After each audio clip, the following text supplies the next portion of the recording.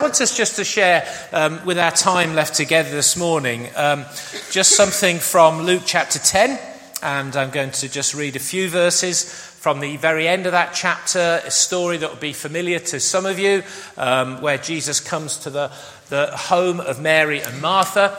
Marky and I were away with a load of our ministers for our ministers' conference this week, and he was talking about this coming Sunday and said that you really, ideally, would like the focus to be under this umbrella heading Simply Prayer, because that's the series you're on and the prayer week starts week. So as he was talking, he was kind of at the same time saying, so what are you going to be doing? I was thinking, well,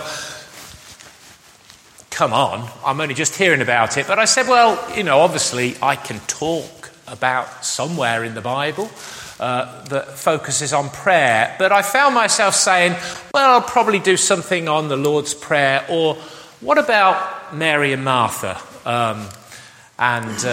That wasn't a commitment on my part, but that, in a sense, is interesting that this is where I've landed this morning. So these few verses, and let me then share with you one or two things that I hope will be encouraging to your life of prayer, but also challenging as well.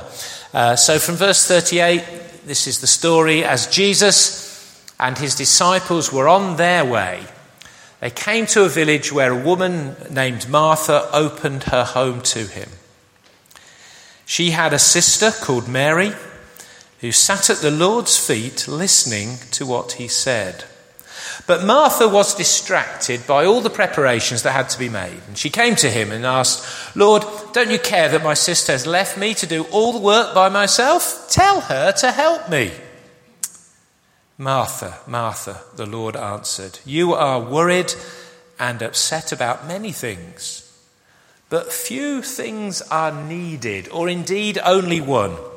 Mary has chosen what is better, and it will not be taken away from her. Well,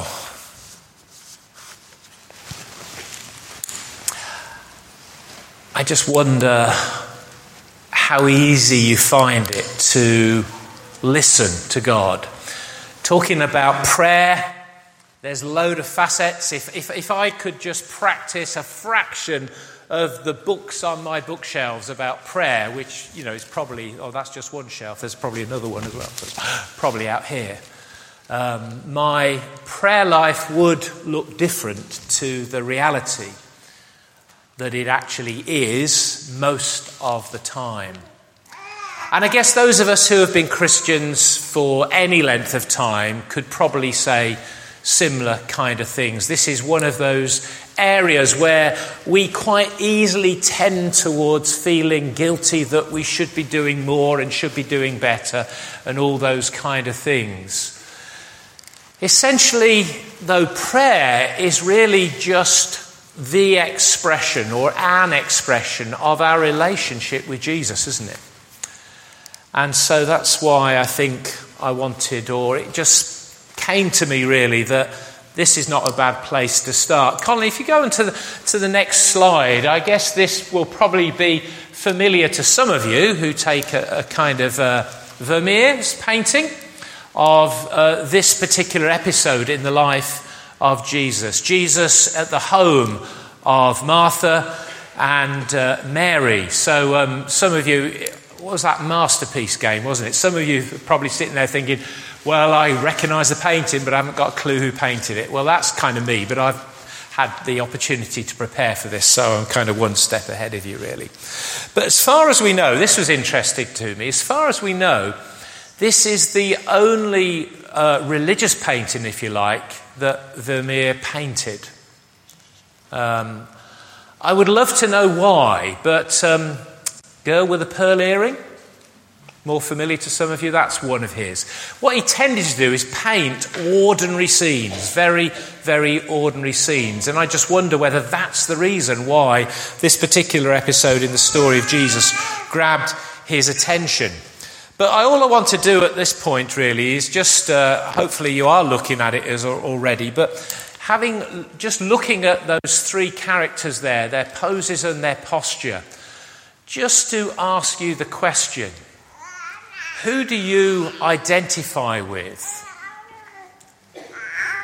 this morning. And I'm particularly asking that question in relation to your relationship with God. What in your heart, as it were, what's your posture, your heart attitude, your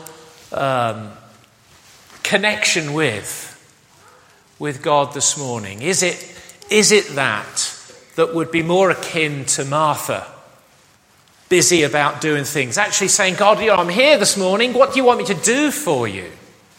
Do anything. Is it Mary's kind of, as it says in the passage that we've read, sitting, listening at the feet of Jesus?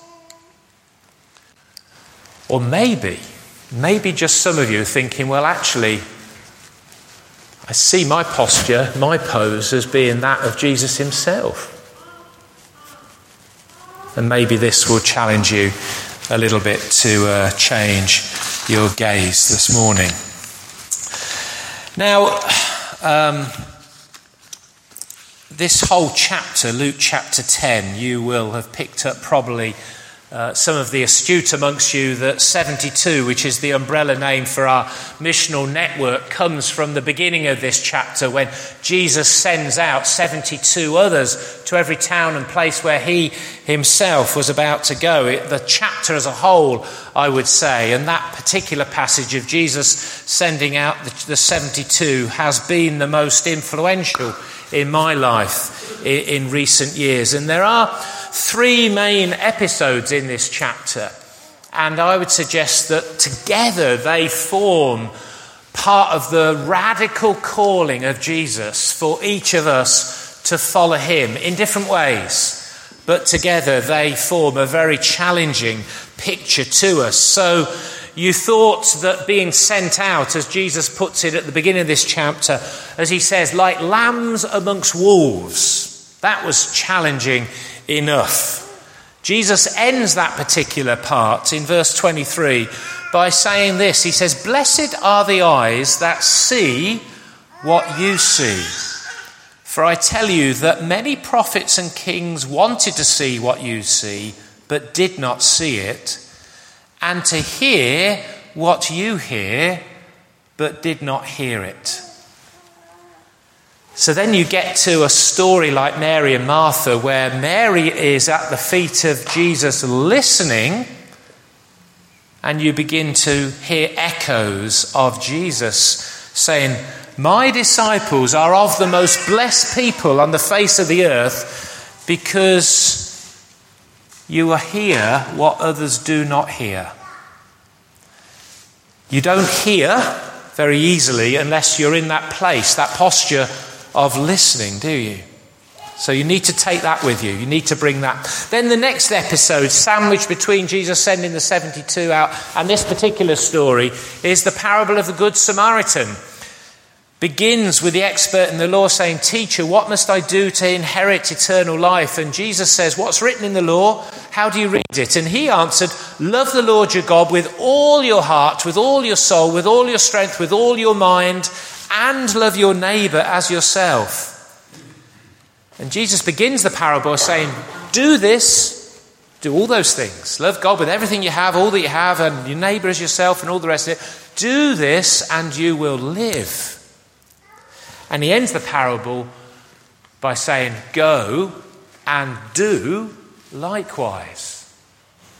And then you get to Mary and Martha. And isn't that what Martha's doing? Isn't that what she's trying to do? Isn't she trying to love God and love Jesus as her neighbour and do it all? Busy, busy, busy.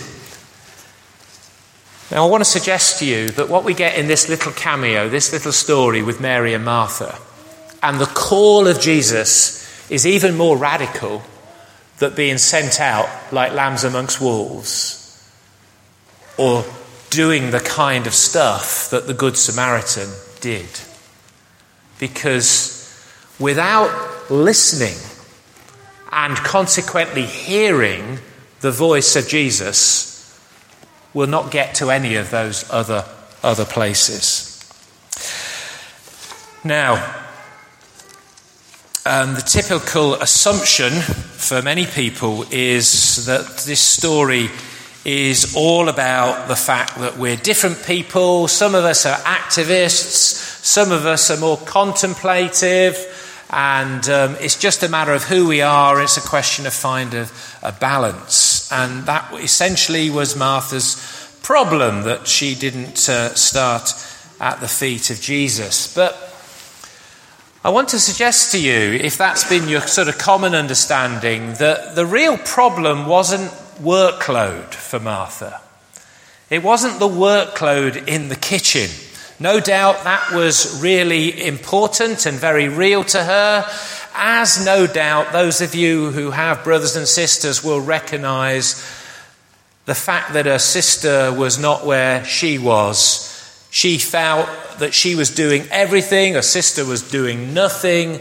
Neither is that really the real crux of the upset from Martha's point of view. I think the real problem for Martha was seeing her sister, as it would have seemed to her, putting herself in a place that was not her place. She was putting herself into a relationship with Jesus, their friend, glimpses perhaps of their Messiah by this point, that was not her business. You see, Mary's problem, from Martha's point of view, was Mary was behaving as if she were a man. Then, culturally, as in many parts of the world to this day, houses were divided into male space and to female space. And the roles that they took on were dished out along similar lines, as you can well imagine.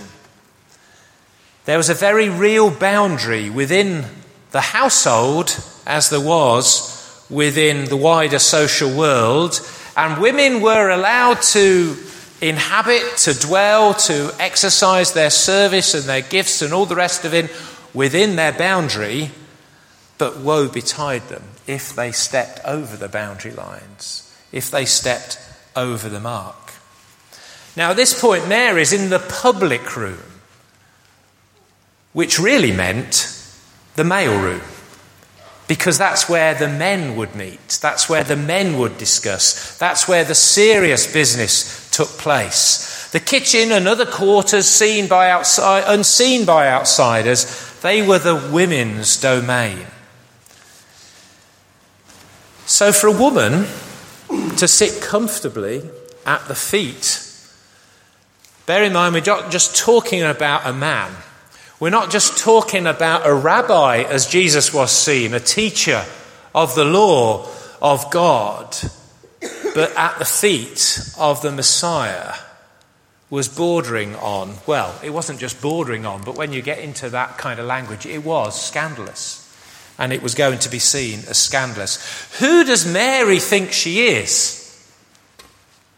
Only a shameless woman would behave in such a way. So in Martha's view, Mary should get back to where she belonged. And of course, sitting at the feet of a rabbi, as Jesus was a decidedly male role.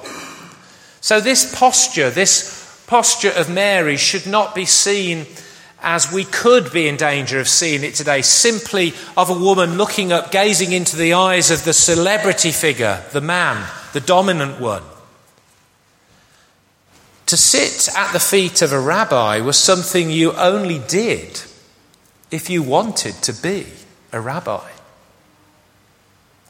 To sit at the feet of a rabbi was the place that you only sat if you wanted to be their disciple, their follower.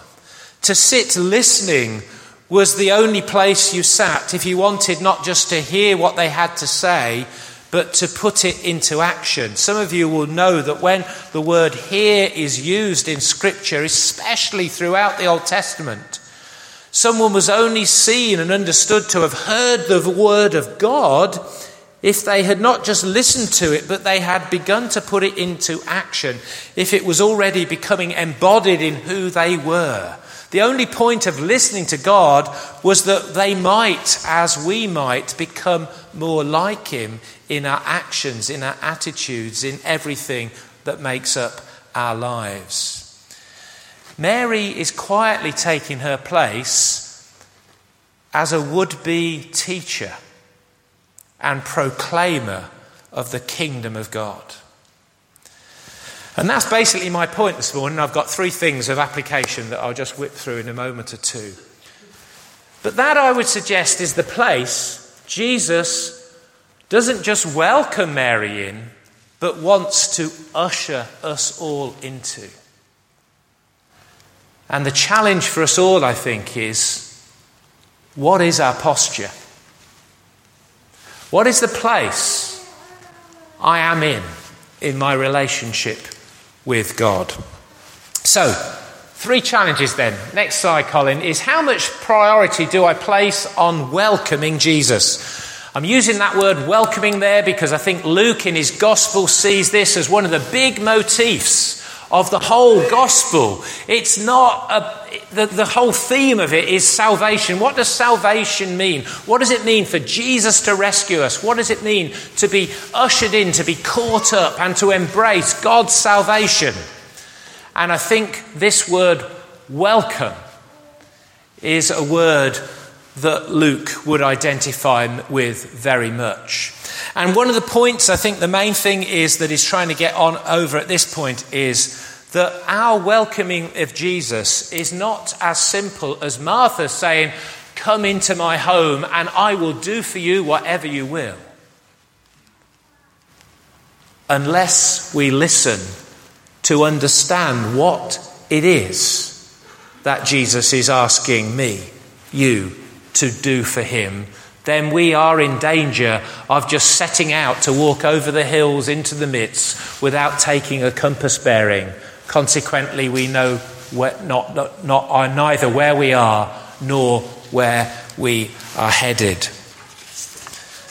The contrast between Mary and Martha is, I suggest, in how they welcome Jesus. The good news is you don't have to pray sitting like Mary. But if your prayer life, if your relationship with God does not resemble Mary's posture inwardly, then you will take the risk, as I take the risk, of making Martha's mistake. Personally, I would say it's not just a question of I take the risk, but I make the mistake of Martha time and time again. One of the main challenges, I think, is that we don't see welcoming Jesus as leaving us in a static place. But it's the attitude of our heart.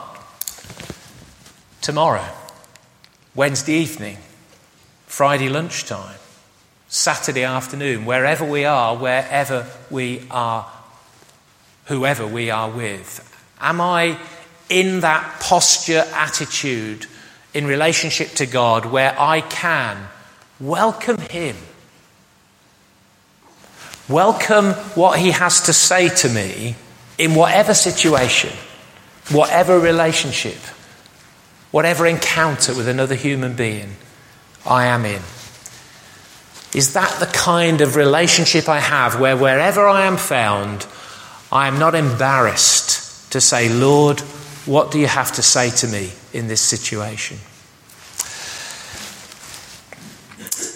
Isaiah 55, as the rain and snow come down from heaven and do not return to it without watering the earth and making it bud and flourish so that it yields seed for the sower and bread for the eater, so is my word, God says, that goes out from my mouth. It will not return to me empty, but will accomplish what I desire and achieve the purpose for which I sent it. So what is God's word to you this morning? What is it you're picking up from Jesus? And it may be, as was prayed earlier somewhere, it may be from the front, it may be from the person sitting next to you. It may be over coffee. Could be in one of the songs, one of the prayers. What is it Jesus is communicating to you? What are you listening to? What are you hearing? If the word, as Isaiah says, it does not return to God without achieving its purpose, how will it do that? If you don't just listen, but allow it to become part of you. Moving on, the next point just challenges, how much am I distracted from the focus of serving Jesus? You see, I'd like to say that Martha doesn't get it all wrong. But I do sense that Jesus' challenge to Martha will be a challenge to most of us, if not all of us. It's perfectly possible, isn't it? And I'm going to put my hand up first of all here. It's perfectly possible to be busy serving away, even in the name of Jesus, thinking that we're doing it all for him and yet miss the point. Am I actually doing? Am I practicing? Am I working out my life in God in response to what he has actually called me to be and to do? Doing is critical. The Good Samaritan makes that point. But unless it arises out of having heard from God, that's the point. And I'd suggest Luke is including this at the main point because already in the early church, when he was putting the bits of his gospel together, he got that problem of people willing to listen and willing to hear the word of God, but not actually practice it, not put their faith in following Jesus. And I know what it is to do this kind of thing, to make this kind of mistake. And I make it time and time again. You would think I've been a Christian for over 35 years, that I've actually learnt by now. But no, I haven't. See, I'm the kind of person, I am a bit more wired, like Martha, than I am Mary in those terms. When I think I know what God wants me to do, I'm up and at it. If I sense God wants me to do something, I'll go and do it. That's fine if it's something small, if it's something little, like going round the corner and knocking the door of one of my neighbours because I'd heard that he'd not been very well recently. But if it's something that's got a bit of a longer length of life time span to it, then the danger with me is I remember what God said to me on day one, but 2 weeks, 3 months in, I'm busy doing and thinking, why isn't this working quite as well as I thought it would be? Oh, perhaps I need to listen to God. Perhaps I've moved away from that place. And of course you realise I'm talking about myself, so when I say perhaps, yeah, I have. It's okay, it's only me. Let's move on to the final point, just this last challenge. How intentional am I about hearing Jesus? Now, whether this is a challenge for you to get along to one of the opportunities to pray together this week and prayer week or not, I leave with you. Where I do think it applies to each and every one of us is the challenge to us in our own individual relationship with God. How intentional am I?